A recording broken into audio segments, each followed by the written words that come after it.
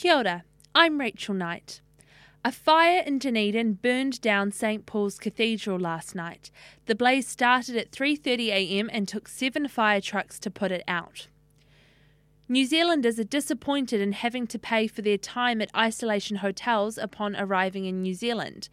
Megan Woods, the Minister in charge of borders, announced the charges would apply from today. A shooting outside the White House had Trump being abruptly removed from a press conference. The shooter was shot by the Secret Service and taken to the Oval Office after the incident. Lebanon's government has resigned after the explosion on Tuesday that left more than 200 people dead. The announcement was made on national television by Prime Minister Hassan Diab last night.